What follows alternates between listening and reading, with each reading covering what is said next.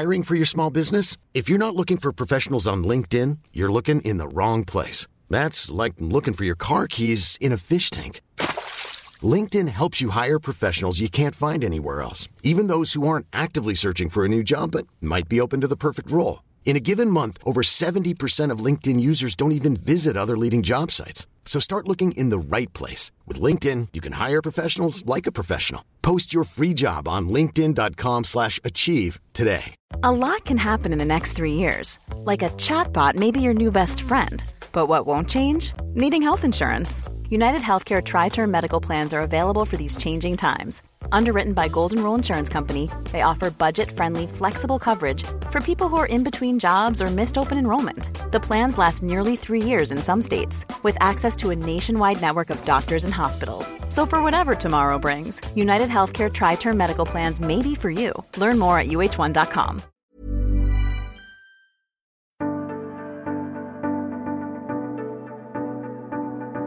Hej kære lytter. Vi har fundet en virkelig fed annoncør, som er med til at betale for, at du kan høre podcasten ganske gratis.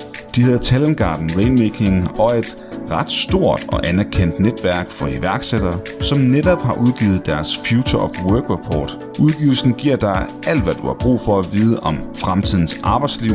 Så hvis du vil læse den, så er der et link i show notes, hvor du kan downloade rapporten 100% gratis.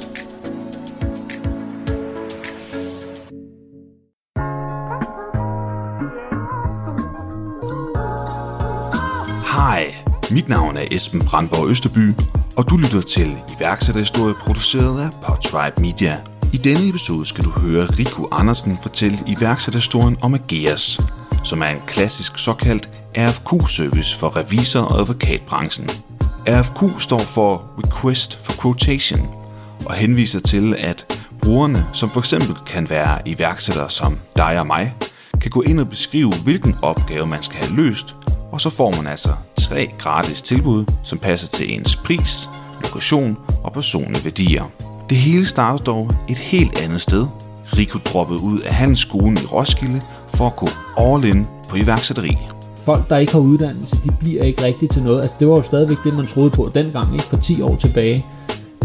Så det med lige pludselig at sige til omgangskreds, venner og familie, jeg dropper ud af Roskilde Handelsskole, og så starter jeg op selv. Dengang kaldte man det selvstændig.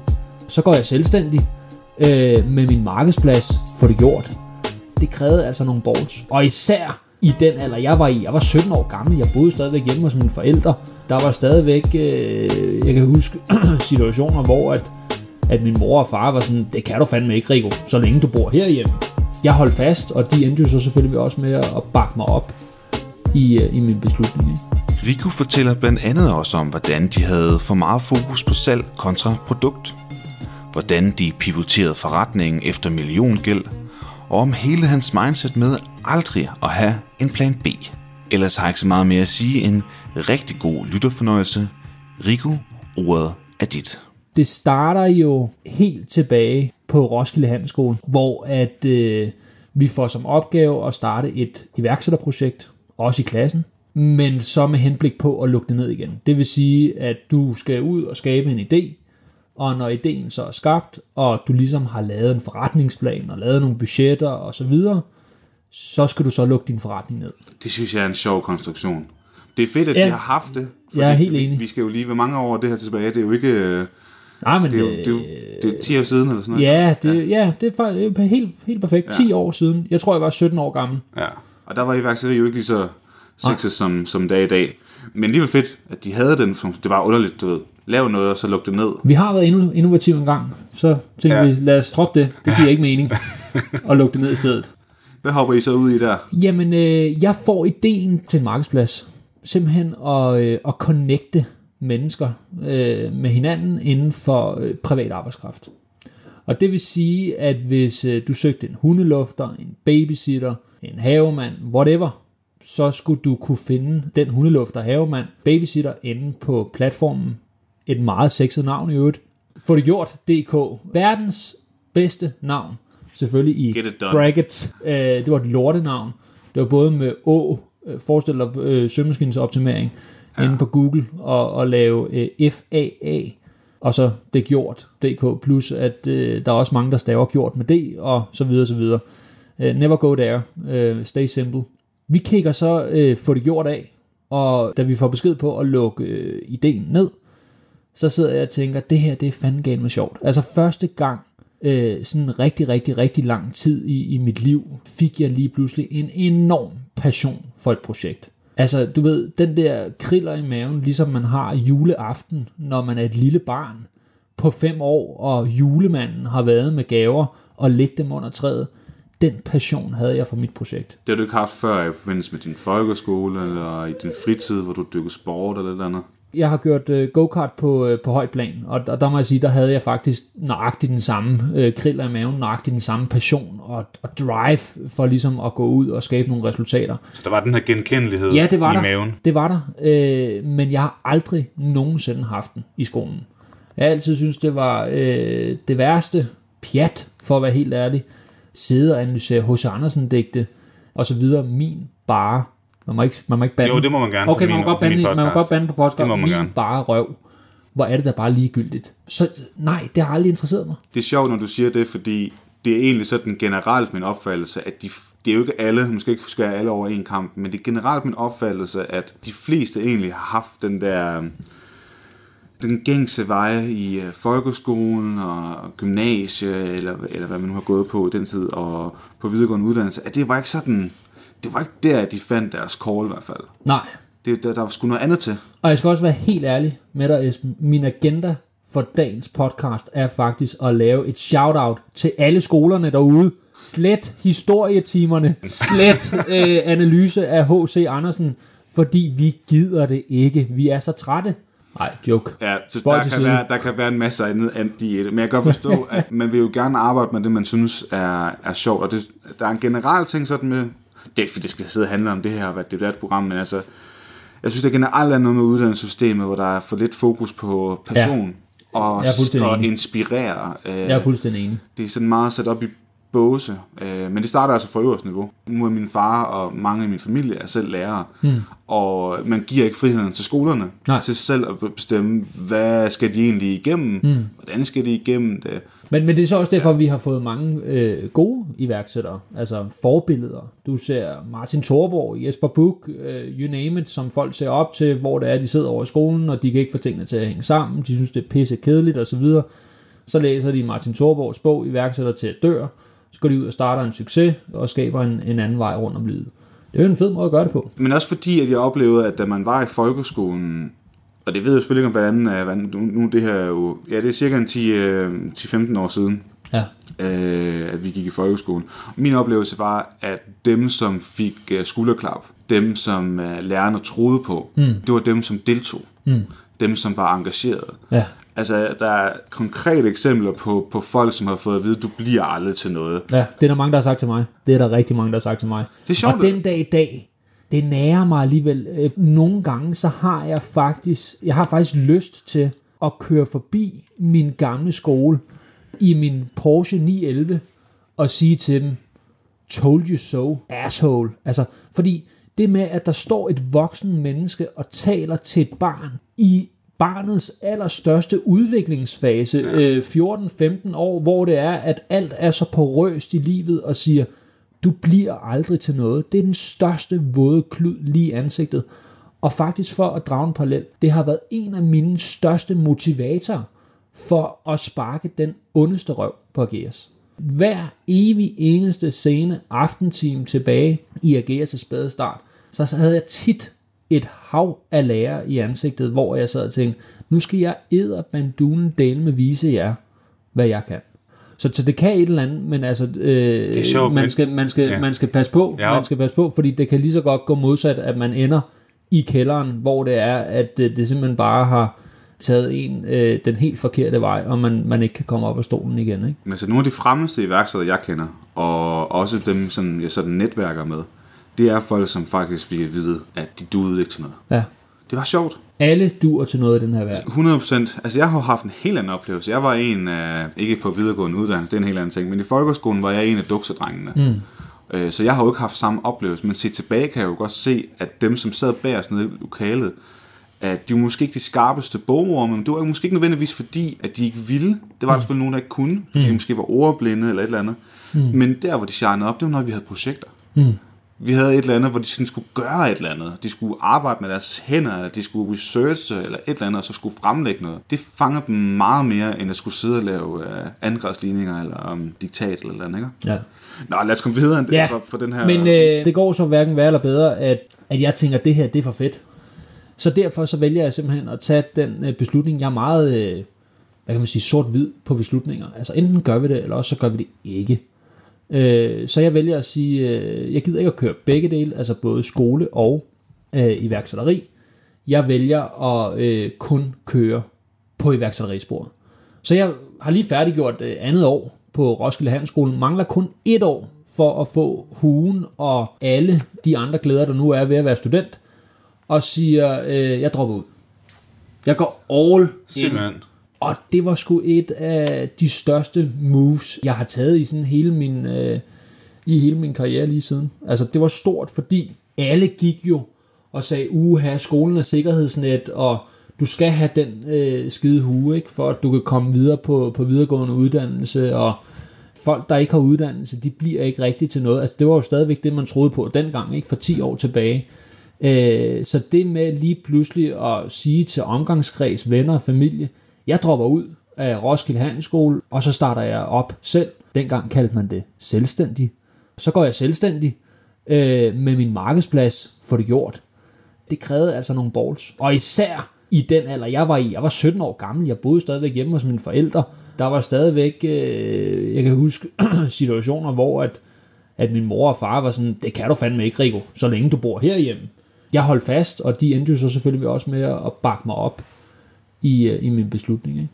Men det er det bedste, jeg nogensinde har gjort for mig selv. Jeg vil aldrig nogensinde anbefale min værste fjende at gøre det.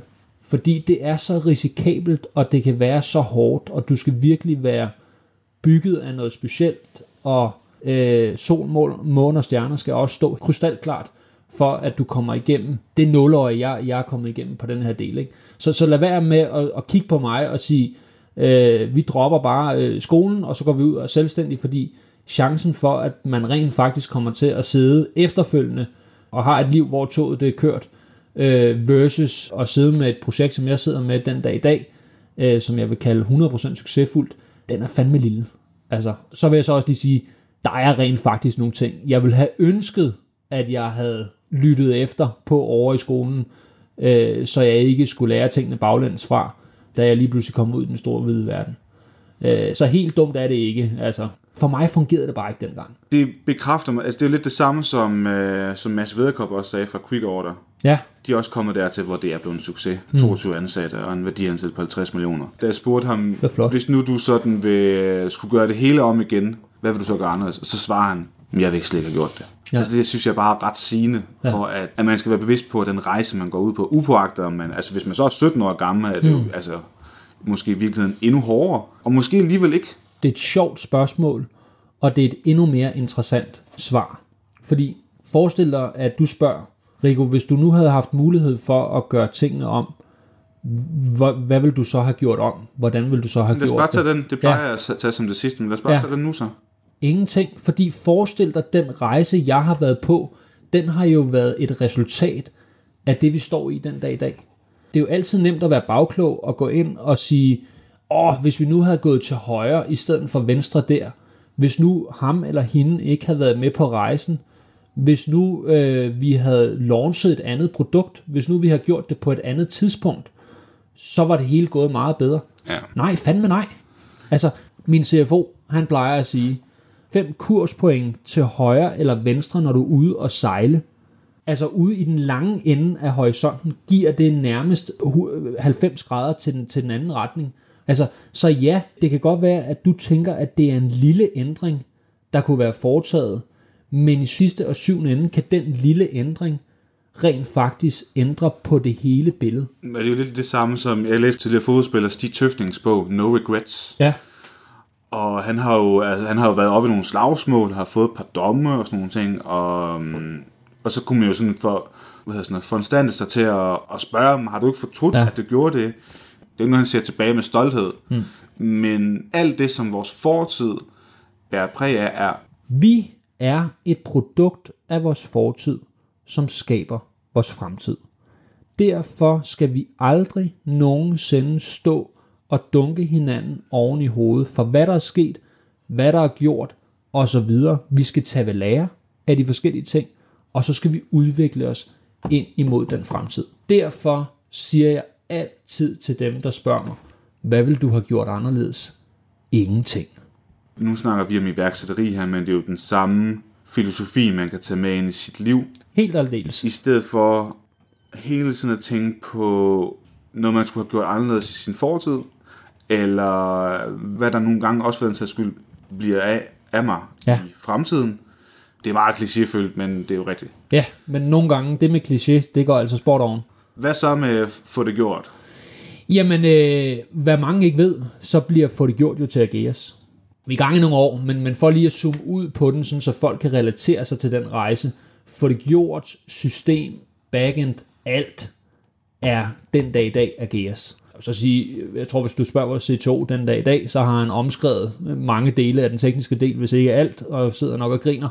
Det er faktisk faktum, at den platform, få det gjort, kørt på, var Ageas' platform, er stadigvæk i dag den platform, vi kører på inde hos Ageas. Men der er jo en helvedes, nu har du sagt, at jeg kommer og bande på podcasten her, masse information imellem, og historier og rejse, og hvordan kommer man fra få det gjort til Ageas og så videre. Ja. Lad os prøve lige at tage det med få det gjort, fordi den korte historie er jo, at det ikke rigtigt... Den korte historie er, at det var en skidegod idé på papiret, men en forfærdelig business case. Og det er fordi, når du har en markedsplads, så har du faktisk en trekant, der skal gå op. En trekant af værdi, der skal gå op. Det vil sige, markedspladsen er etableret for at skabe værdi for supply og demand. Demand er dem, som der har behov for en eller anden ydelse udført, og supply er dem, der kan udføre det. Se, allerede der skal der være en balance i, at der er nok demand til supply, og der er nok supply til demand. Ja. For at din markedsplads, den kan være succesfuld. Det er regel nummer 1. Regel nummer 2 er så, at de ydelser, der bliver kørt mellem supply og demand, skal have stor nok værditilførsel for enten supply eller demand, til at markedspladsen kan gå ind og tage et cut imellem for at udføre denne her service.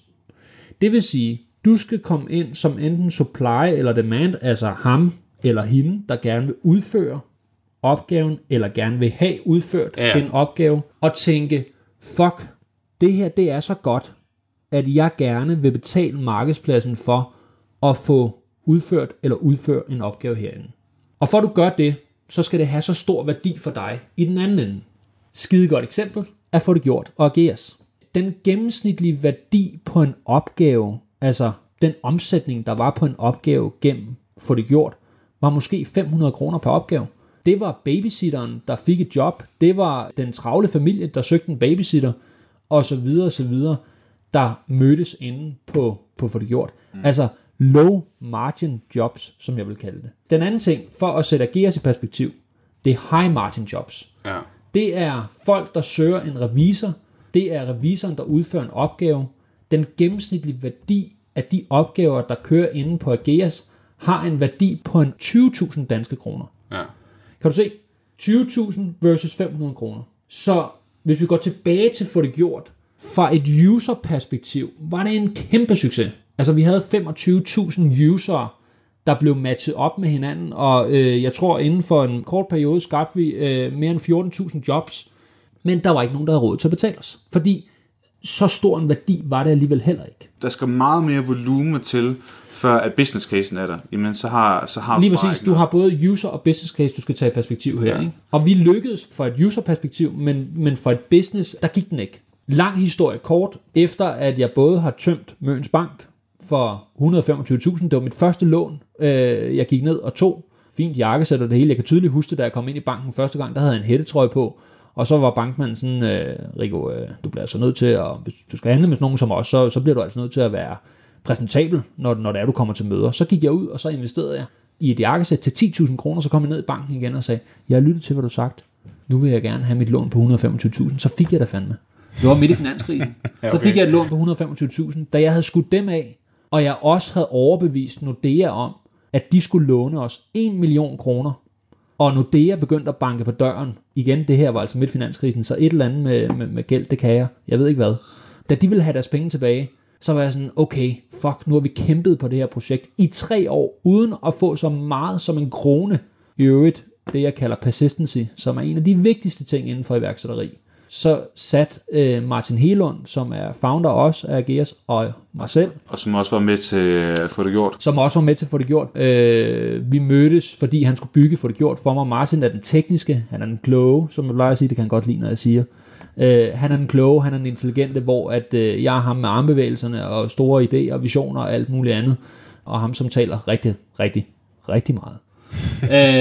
Da vi så blev enige om at sige, fuck mand, vi har gjort et eller andet godt, ikke, på for det gjort, for vi har jo skabt nogle jobs, og vi har lavet nogle users, vi har bare gjort det inden for den forkerte industri. Der får vi ideen til Ageas.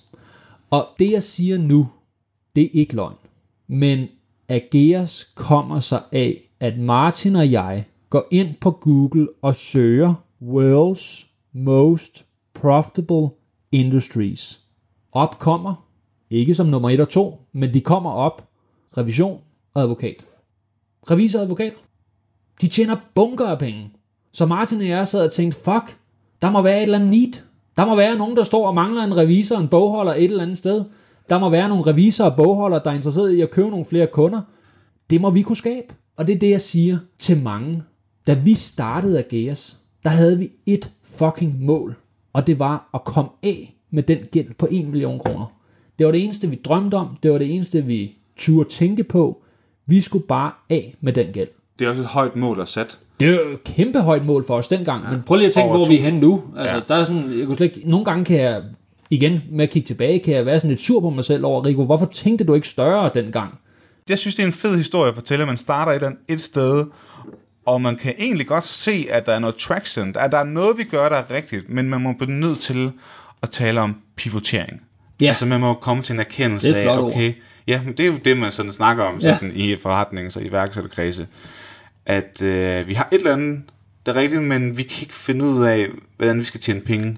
Måske er det industrien, og det er jo så lige i jeres tilfælde jo faktisk det, der var. Men der har jeg faktisk et råd her. Det der med, at man som iværksætter sætter sig ned og siger, jeg har en pissegod idé, den kommer til at redde mange menneskeliv, jeg kommer i øvrigt til at blive stinkende rig på den, og alle kommer bare til at synes, det er det fedeste. Men der går lige 3 år, inden jeg begynder at tjene penge på det. Det holder simpelthen ikke en fucking meter. Hver gang jeg hører en iværksætter sige den del, så siger jeg altid til den givende iværksætter, kære ven, du skal tjene penge på din forretning fra dag 1 af. Nej, det er jeg ikke enig i. Det kommer ind på casen. Hardware er rigtig oftest noget, man sådan skal bygge fra bunden. Det er jo ikke noget, hvor man sådan tager nogle dele og så bare sætter den sammen. Okay, der er enkelte edge cases, hvor jeg siger, at tingene tager noget tid. Men igen, fandme ikke 3 år. Altså, så lav en eller anden demo-model, hvis vi skal relatere os til noget, for eksempel Løvens Hule, ikke? Dem, der kommer ind og siger, jeg har den her skide gode idé på papiret, vi har en prototyp, som ligger herovre, vi skal bruge jerløver for at komme ud og sælge den. Hvorfor fanden har I ikke gået ud og lavet en masse pre-orders, hvor det er, I har gået ud og solgt idéen til de forskellige værksteder, fabrikker og alt muligt andet, som har sagt, vi vil gerne lægge en ordre på de første 200 til en start. Hvorfor er det ikke inde? Ja. Og jeg tror, det er fordi, at folk, de luller sig selv lidt i søvn om, at nu skal vi gøre så meget for produktet, og så når produktet er helt klart og helt rigtigt, så launcher vi, og så kan vi sælge det. Bullshit. Den bedste fucking begrundelse for, hvorfor. Nu bander jeg. Det finder. Meneto, Ageas, begge forretninger er bygget på bagsiden af en lap papir. Jeg lyver ikke, når jeg siger, Esben, der gik 10 dage fra idé til eksekvering, og fra eksekvering gik der 5 dage fra eksekvering til salg. Men ja, vi solgte sgu da noget dengang, som der hverken hang sammen, og som der ikke var noget produkt, og folk sagde, hvor fanden er min vare henne? Hvornår kommer den? I øvrigt, I er ikke nogen hjemmeside. Fandens og hans pumpstokke for undskyldninger, vi kom med, men vi skulle have en ordre i bogen. Og min analogi her er, du kan gøre 2 ting, når du kigger et projekt af. Du kan være den, der går op på kridten, nu er vi i Formel 1 sprog, der går op på kridten, og så kommer du med din Formel 1 racer, og så siger du, this is the Ferrari. Og så har du bygget på denne her Ferrari i 3 år nede i kælderen.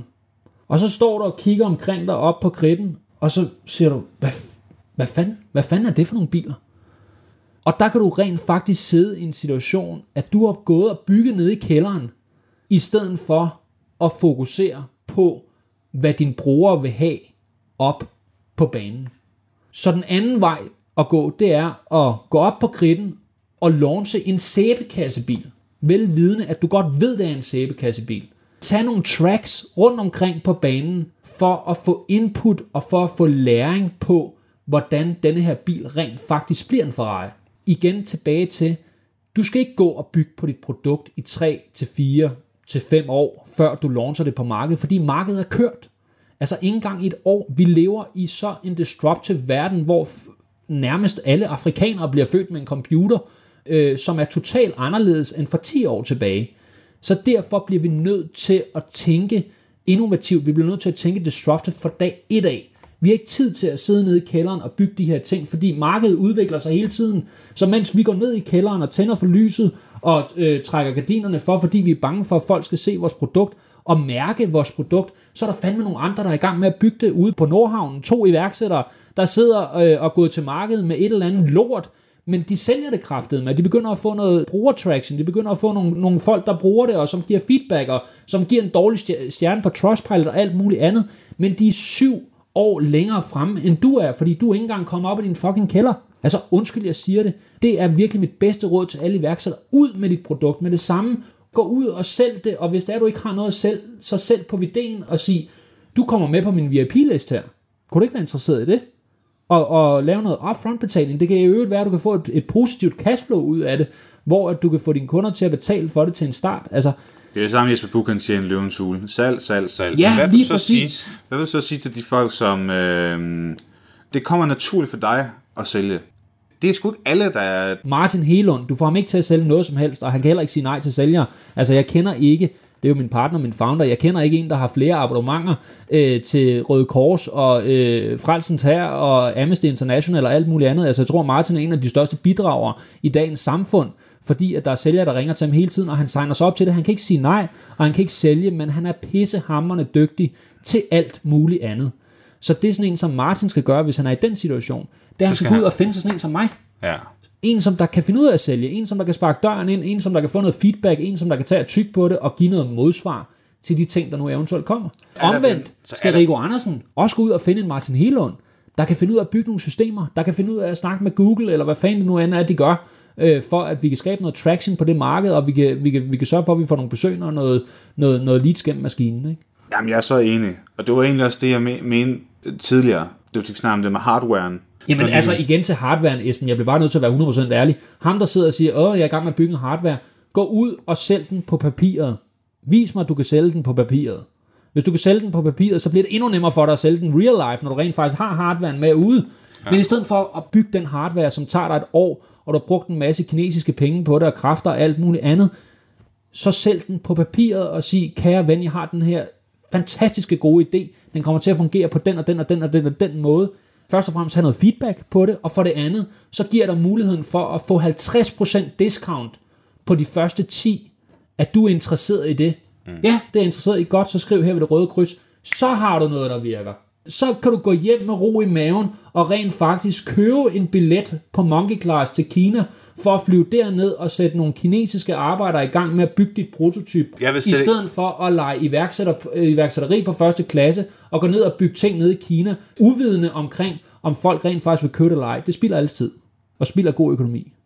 Men når jeg som man så ringer og har den her idé her, så vil jeg slet ikke sige den idé. Jeg vil fake til ikke lade som om, at prøv at høre, vi har en virksomhed, hvor vi har lavet et revolutionerende produkt. Man må godt sådan... Esben, kan du købes for penge? Ja. Du må meget gerne komme ind i mine forretninger, fordi du har fuldstændig ret. Altså, du skal ikke sælge det på en idé. Gå ud og sælg det som om, at jeg har en verdensomspændende forretning. Altså, ret nu ryggen og gå derud og bank på den dør og tage det fineste jakkesæt på og sige, du skal eddermame være bøvet og bæret over, at jeg kommer og banker på din dør og gerne vil sælge dig. Mit produkt. Altså, man kan jo ikke sidde og sige, at man har været i gang i 10 år og alt muligt sådan ting der. Men man kan jo godt sige, i stedet for at sige, at vi har den her idé, og vi vil egentlig bare gerne høre, om det var noget, I godt kunne tænke at købe i. Det er sgu lidt for blødt, hvis man siger sådan. Man må godt sådan sige, prøv her, være selvsikker. Og sige, vi har udviklet et produkt, som kan de her ting her. Grunden til, at jeg er lidt tilbageholden, er fordi, jeg har jo bevæget mig hele vejen over broen i dag. Vi har jo ikke fortalt lytterne, hvor jeg rent faktisk sidder, men jeg sidder i Odense i dag. Da jeg kørte over broen, så tænker jeg, Rico, den der københavner-attitude, den bliver du også lige lidt nødt til at ligge over på den anden side. Så jeg tænkte, jeg bliver simpelthen nødt til at være mere ydmyg. Men havde vi været over på den anden side, altså Djævleøen, så har du fået det ondeste salgstrik for at sælge denne her ikke eksisterende idé, og få en kontrakt med hjem, som er prepaid og alt muligt andet.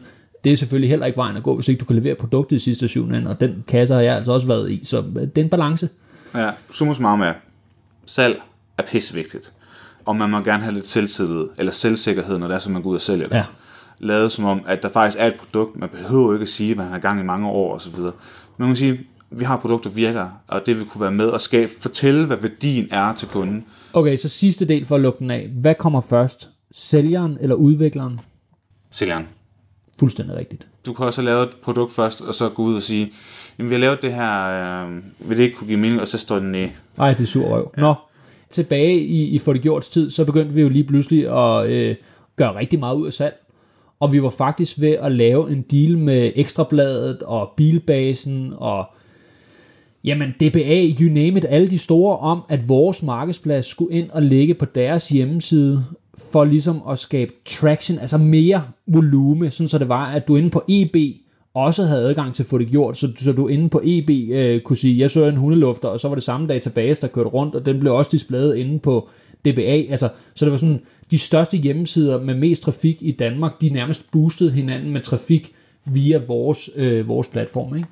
Og jeg husker tydeligt, vi sad op på et lille kontor op på Falconer Allé, helt øverst op under tagryggen, og så kommer direktøren for Bilbasen på besøg. Troels, tror jeg faktisk han hedder. Og han var super cool. Jeg havde jo ligesom behov for at spille lidt over for Troels, ikke? Og sige, prøv, du skal ikke komme her, vel? Altså, vi er også en ret succesfuld platform og så videre. Det fede ved det hele var, at folk kunne jo ikke finde ud af, hvad fanden vi omsætter og alt muligt andet. Du kan jo sætte mange ting op, ikke? Så jeg fik øvet sat op, at nabovirksomheden havde en super sød piccoline, så jeg sagde til hende, prøv, kan jeg betale dig 100 kroner for, at du hjælper mig i sådan noget 5 minutter under et møde, som er ekstremt vigtigt for mig. Ja, sagde hun sådan. Så siger jeg, okay, jeg går ned og køber nogle muffins, og undervejs ind i mødet, så banker du på døren, og så siger du, undskyld, kunne I være interesseret i nogle muffins?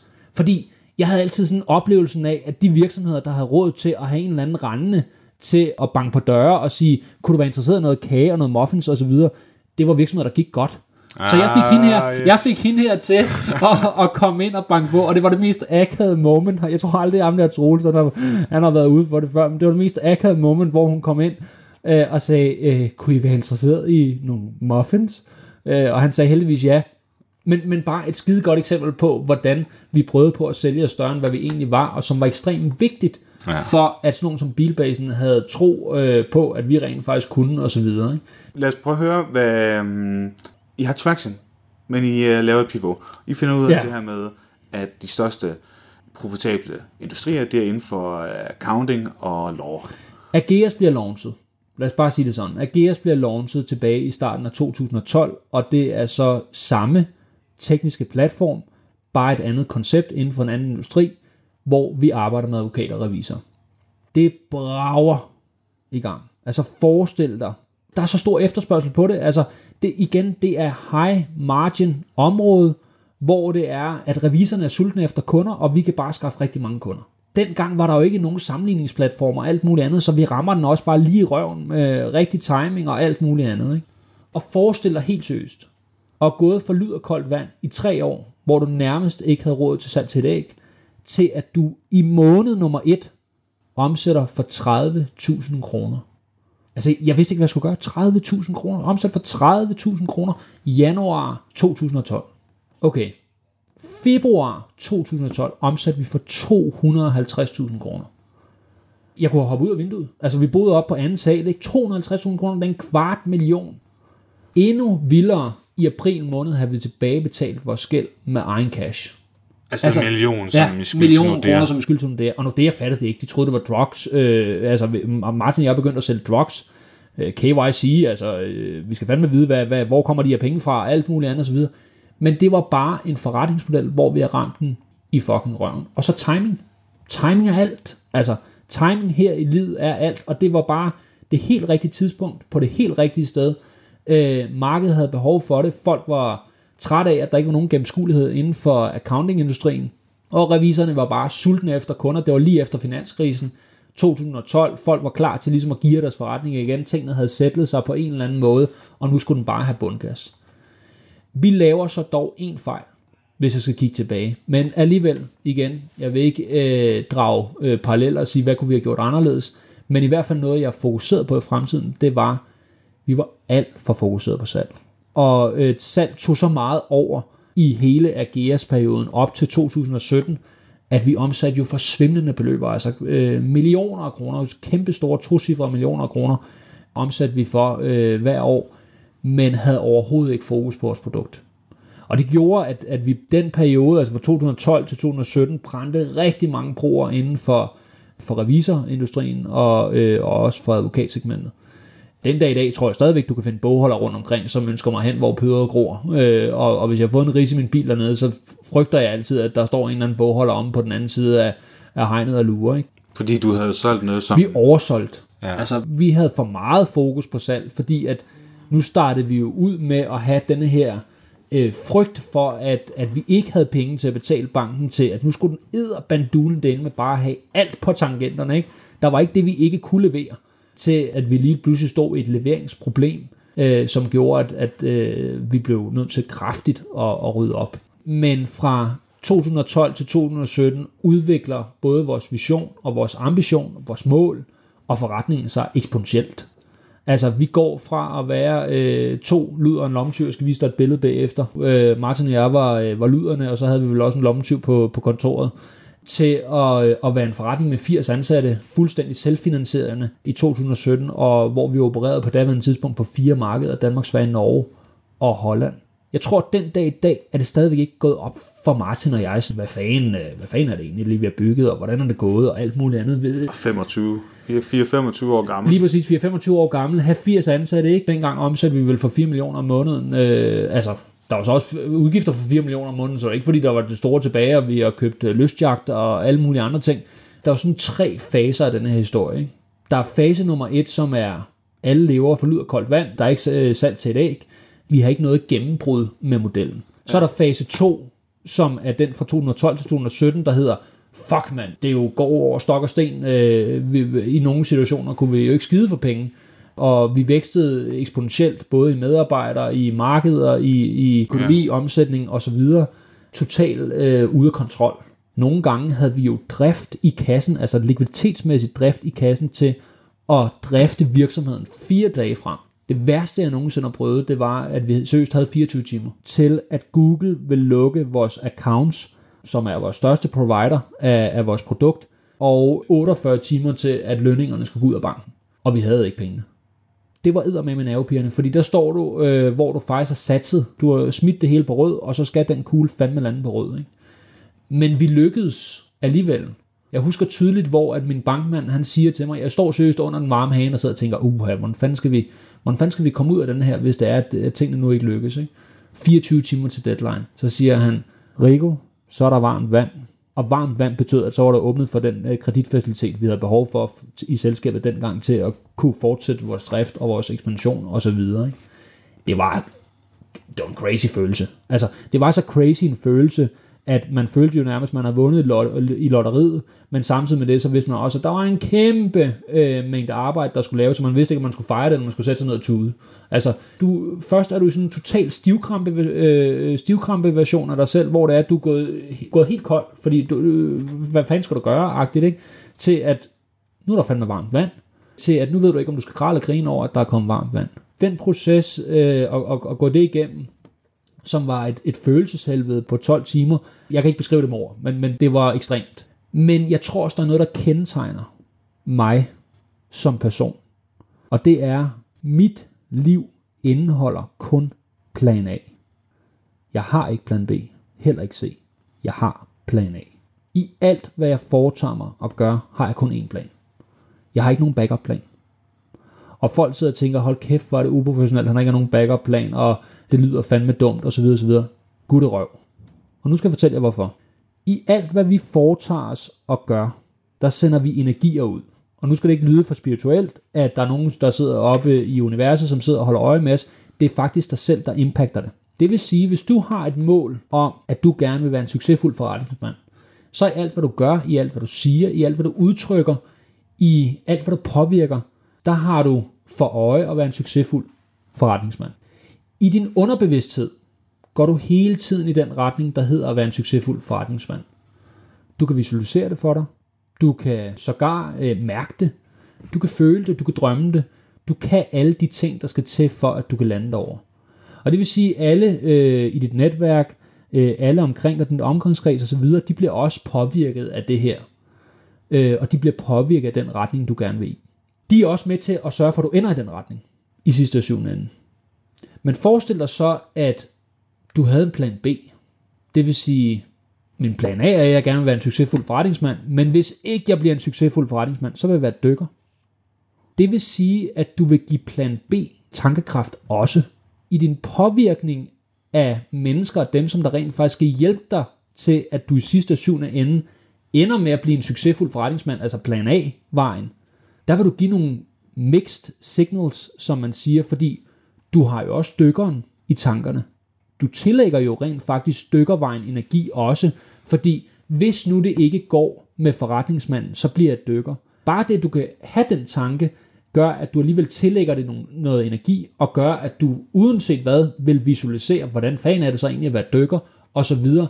Og din retning på livet vil være i 2 spor. Det vil sige, at du vil aldrig have et ensartet spor, som du rent faktisk vil køre dit liv og din karriere i en retning af. Derfor har jeg kun plan A. Og det sjove ved det hele er, Esben, jeg lykkes, banker mig med det. Når jeg har et mål, som jeg sætter mig for, så når jeg det.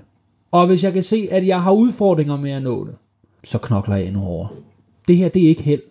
Det er ikke rocket science. Det handler ikke om netværk og alt muligt andet. Det handler om dig selv. Tror du nok på det, der skal få dig til plan A? Og kan du eksekvere på det? Og hvis du kan det, så ender du der. Men hvis du begynder at tænke på alt muligt andet, og backup-planer, rend mig i røven, hvad mange iværksættere gør, hvilket jeg godt kan forstå, fordi man sidder der, man har sat til det hele på rød og så videre, og lykkes man nu i sidste og syvende ende. Men hvis du gør det, så er det en 50-50. Fordi du har jo også plan B, ligesom du har plan A. Så mit liv indeholder kun plan A. Og det er det gjort lige siden dag 1. Det har du haft ret god succes med, kan man sige. Det må man sige ja til. Nu fik vi fasen der 1, 2 og 3. Noget af det, som jeg ved, der også har været undervejs, det er jo opkøb af andre virksomheder. Ja. Kan vi måske prøve at touch base det en lille smule? Jamen, i fase 2 var vi jo 100% selvfinansierende, og den første virksomhed, vi køber, som jeg jo nok egentlig må give den gode Halfdan Tim credit for, var Juf en fantastisk forretning. Ja, han er omsat også for million. Ja, han er omsat for vel 1-2 millioner. En pestilens, han startede som affiliate partner. Rigtig sød og alt muligt andet til, at han går hen og udvikler en konkurrent. Nå, never mind. Han bliver vores ærkefjende nummer 1. Og vi havde nærmest som om, at hvis vi så ham på gaden, så turde vi ikke at tænke på, hvad der skete. Han er jo så en skidesød fyr, ikke? Men det ender at kunne hjælpe mig med, at jeg rækker ud til Halfdan Tim, og så siger jeg, okay Halfdan, skal vi ikke mødes og snakke om Juf og Gears? Og jeg tror, Halfdan var på et tidspunkt i sin karriere, hvor han var sgu lidt træt af det hele. Det skal lige siges, det er ikke nemt at have en markedsplads. Det handler om balancen, og jeg kan også 100% være ærlig over for lytteren i dag og sige, det sidste, jeg nogensinde bygger igen, det er en markedsplads. Fordi det er den sværeste form for forretning, og du har 3 parter, der skal have succes. Markedspladsen skal have succes, supply skal have succes, og demand skal have succes. Og hvis ikke alle 3 partnere har succes, så er der ikke nogen, der gider at være på din markedsplads. Så det er en skide kompliceret virksomhed at have. Amazon, pissegodt eksempel, det er også en markedsplads, men det er også et eksempel på, hvis du rammer den i røven, så rammer du den lige i fucking røven. Så bliver det en guldrand af forretning, som ikke nogen andre forretninger kan måle sig med. Ja. Men der er så tiny chance for, at du rammer den i røven, og som gør det så svært for mange, og som også er det, der gør, at folk simpelthen går nedenom og hjem med deres markedspladser, og som aldrig hænger sammen. Hent tilbud er et pissegodt eksempel. Der er også en markedsplads inden for håndværkeri. De har omsat spidsen af en jetjern, men deres forretning hang aldrig nogensinde sammen. Og der er mange forskellige mekanismer, der skal til at gøre det. Blandt andet et godt system, tracking af KPI'er, live data, alle sådan nogle ting er vigtige for, at din markedsplads hænger sammen. Ja. Nå, never mind. Halvdan Tim var kørt træt. Vi mødes på Radisson inde på Frederiksberg, hvor at vi sætter os ned og får en lille shoes, og under den shoes, så bliver vi hurtigt enige om med Halvdan Tim, vi køber sgu din forretning. Det var plan A. Vi køber hans fucking forretning. Ja. 3:00 om natten har vi med en advokat på siden underskrevet en købsaftale af Juf på bagsiden af, jeg tror på bagsiden af en servietdu. Vi skriver under på den, og købspris og hele balladen, vi overfører beløbet til ham, og vi ejer Juf nærmest midt om natten over en shoes, og Halvdan Tim er blevet nogle millioner rigere. Ja. Det var vildt.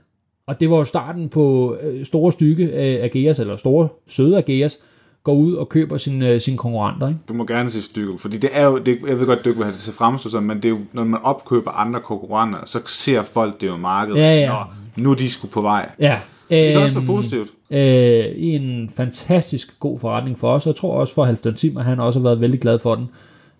Og vi snakker jo stadigvæk med om den dag i dag, og man må bare give cadeau til Halvdan, hvis der er noget, han kan, så kan han finde ud af at opbygge hjemmesider.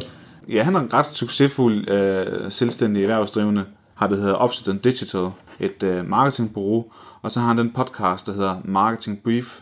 Den får I underskrevet, men det er jo ikke den eneste, som I ender med at opkøbe. Det er ikke den eneste, og hvis man så hopper over til fase 3 af Agea, så i 2017 kigger Martin og jeg på hinanden. Vi har også Martin Thorborg med som passiv investor.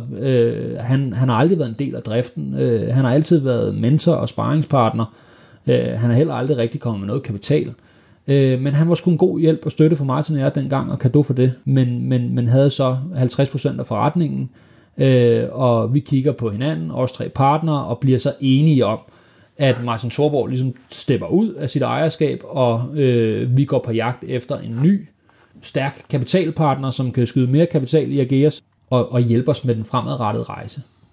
Det er en enormt spændende proces, men også enormt krævende.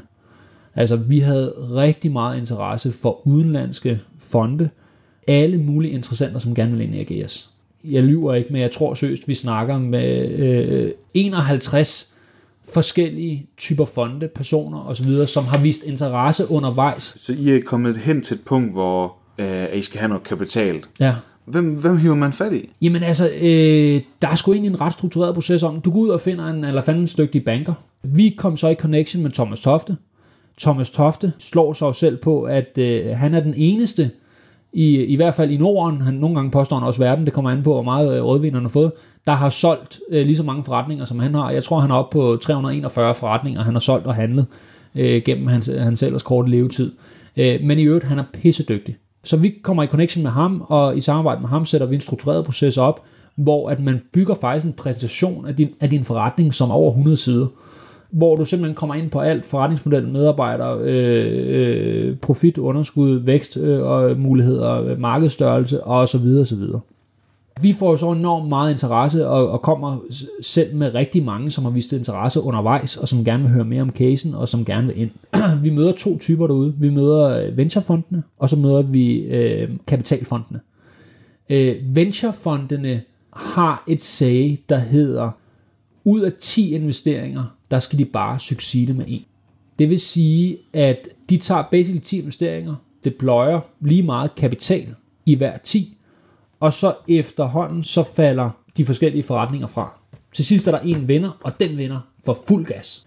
Og så sad Martin og jeg og tænkte på, okay, da vi sad og snakkede med dem, hvor mange penge kan I brænde af? Og Martin, jeg har aldrig været vant til at brænde penge af på den måde. Altså, så det var sådan noget, det var jo svimlende beløber, 10, 20, 30 millioner euro, hvor hurtigt kunne det gå, og hvor meget kunne vi brænde af, og kunne forretningen holde til det, osv. osv. Til at vi går ud for det møde, og så siger jeg til Thomas, vores banker, så siger jeg gider faktisk ikke snakke med flere venturekapitalister, fordi at chancen for, at jeg bliver en af de 9 versus nummer 10, den er jo kun 10% i min favør. Den tør jeg sgu ikke hoppe på, selvom at jeg tror rigtig meget på mig selv og min forretning, men at give majoriteten af min virksomhed til nogen, som egentlig kommer til at styre retningen, og i sidste syvende ende kører et game, der hedder 10% succes rate. Vi håber, du er en af de 10%, Rico. That's not my game. Det er det for værdifuldt for til mig. Men så valgte de jo også plan B. Nej, det vil jeg ikke sige, fordi at plan A har aldrig nogensinde været at gå med en venturekapitalistfond. Plan A var at finde en kapitalstærk partner. Jeg havde bare nogle muligheder. Ja, og så undersøgte du... Så undersøgte jeg, hvad for en retning jeg skulle gå i derfra af. Fair nok. Så min plan A ender ud i at være en af verdens største kapitalfonde, der hedder Investcorp. De plejer at sige, money is not a problem, og det er det heller ikke. Jeg tror, de har $50 milliarder under deres management, og selvom vi er en af deres største investeringer i fond 4, så er det stadigvæk et tiny beløb, de har investeret i vores case indtil nu, i forhold til, hvor meget de egentlig sidder og kontrollerer. Der har været mange artikler omkring det. Den første, der kom ud, og den nok den mest provokerende, og hvor jeg tænkte, come on. Det var stenrige araber køber 25-års succes. De har ikke købt hele succesen, de købte noget af Martins og mine aktier, så vi fik noget cash ud, og så købte de alle Martin Thorborgs aktier. Så de sidder nu med aktiemajoriteten af selskabet, og er den eneste kapitalpartner, vi har inde. Så vi er 3 partnere, vi er Martin og jeg, og så er vi Investcorp.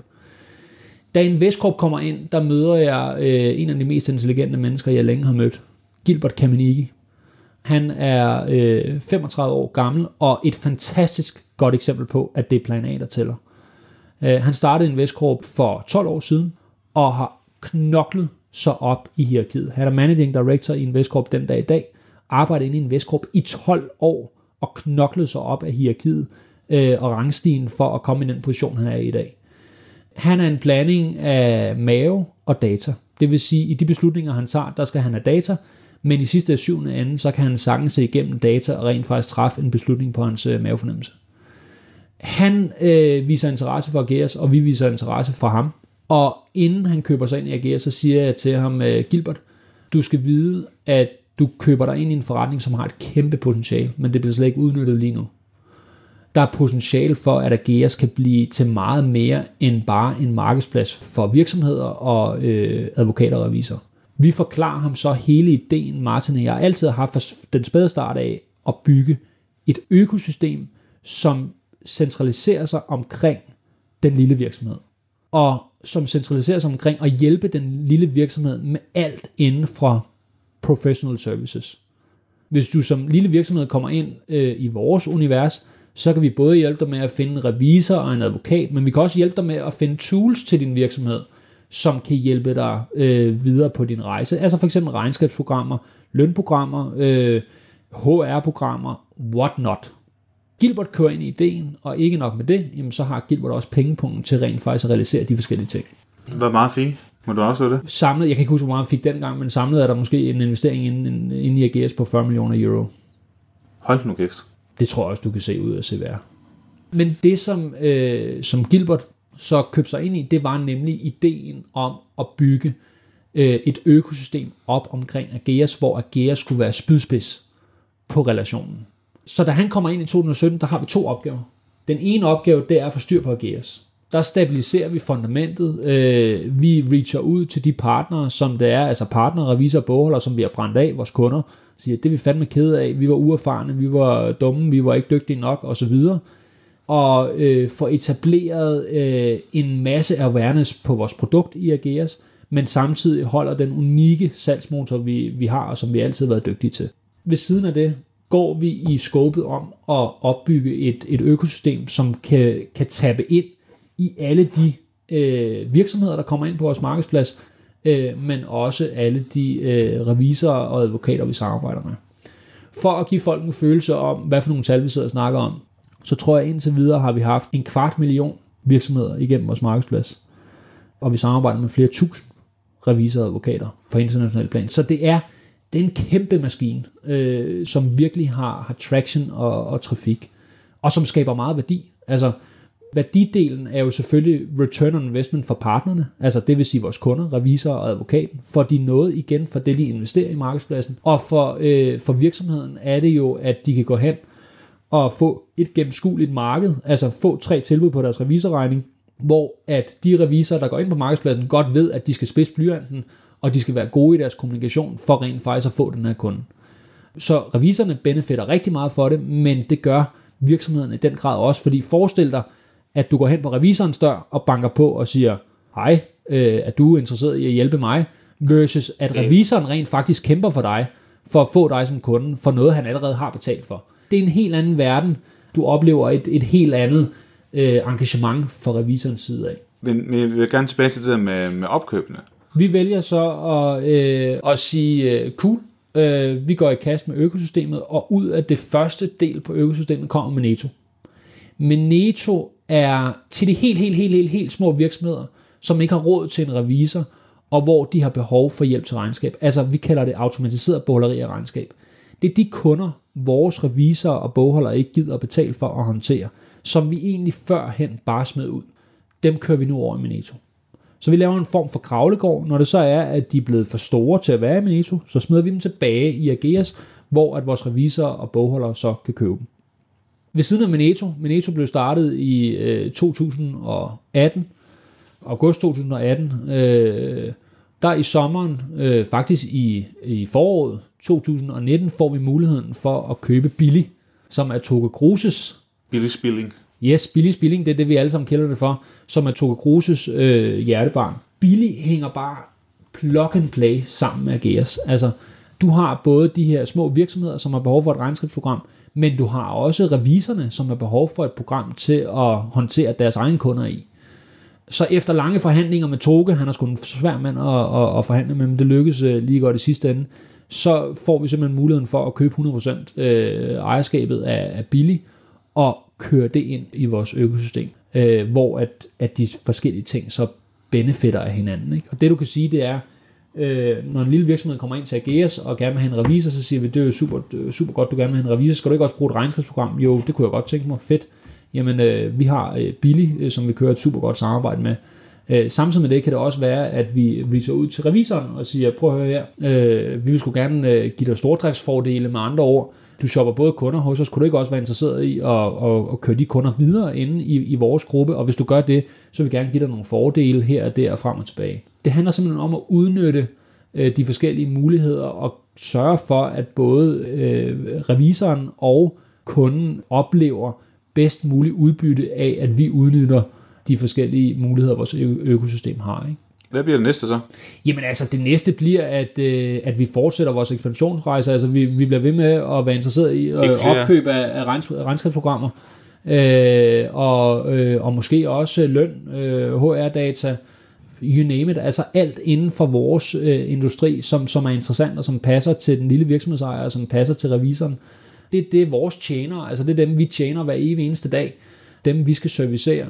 Så whatever makes them happy, og hvad end der kan gøre, at revisoren er den, der disrupter markedet, og ikke bliver disrupted, det er jo vores fornemmeste opgave. Og sørge for, at de også er her i morgen, fordi det er immer væk dem, der betaler vores regning i sidste 7. ende. Men samtidig med det også sørge for, at kunderne, altså vores produkt, altså de små virksomheder, de får noget ud af vores service, og benefitter for det i sidste ende. Nu har jeg jo spurgt om dig, hvad du vil gøre, hvis du skulle lave noget om ingenting. Så jeg går videre til det aller sidste spørgsmål. Ja. Hvis nu du skulle nominere en her til kanalen, en historie, som du godt kunne tænke dig at få fortalt i det her format, hvem skulle det så være? Jes Brink. Han er udstikker af Økonomic. Regnskabsprogrammet Økonomic, vi alle sammen kender, har bygget lønprogrammet Synergy. Lige fået Danske Bank ind som en ejer. De har købt 25% af hans succes.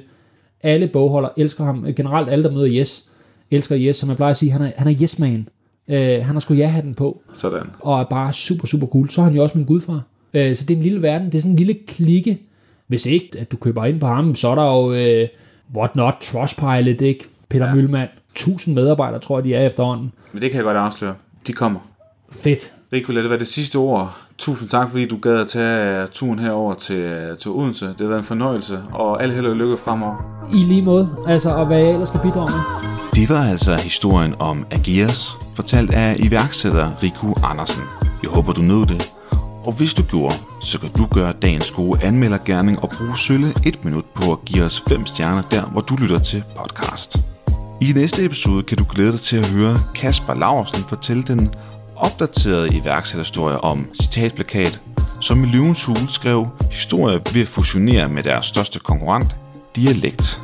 Årsagen til, at det er en opdateret iværksætterhistorie, er, at vi faktisk talte med Citatplakat for godt og vel 2 år siden, men rigtig meget er sket siden, både i forhold til lydkvalitet og naturligvis også for Citatplakats historie.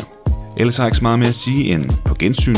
Kan du have en rigtig god entreprenant dag, til vi høres ved. Hej!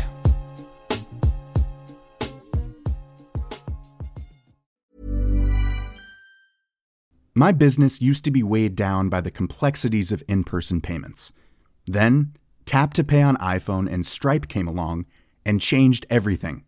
With Tap to Pay on iPhone and Stripe, I streamlined my payment process effortlessly. Now I can accept in-person, contactless payments right from my iPhone.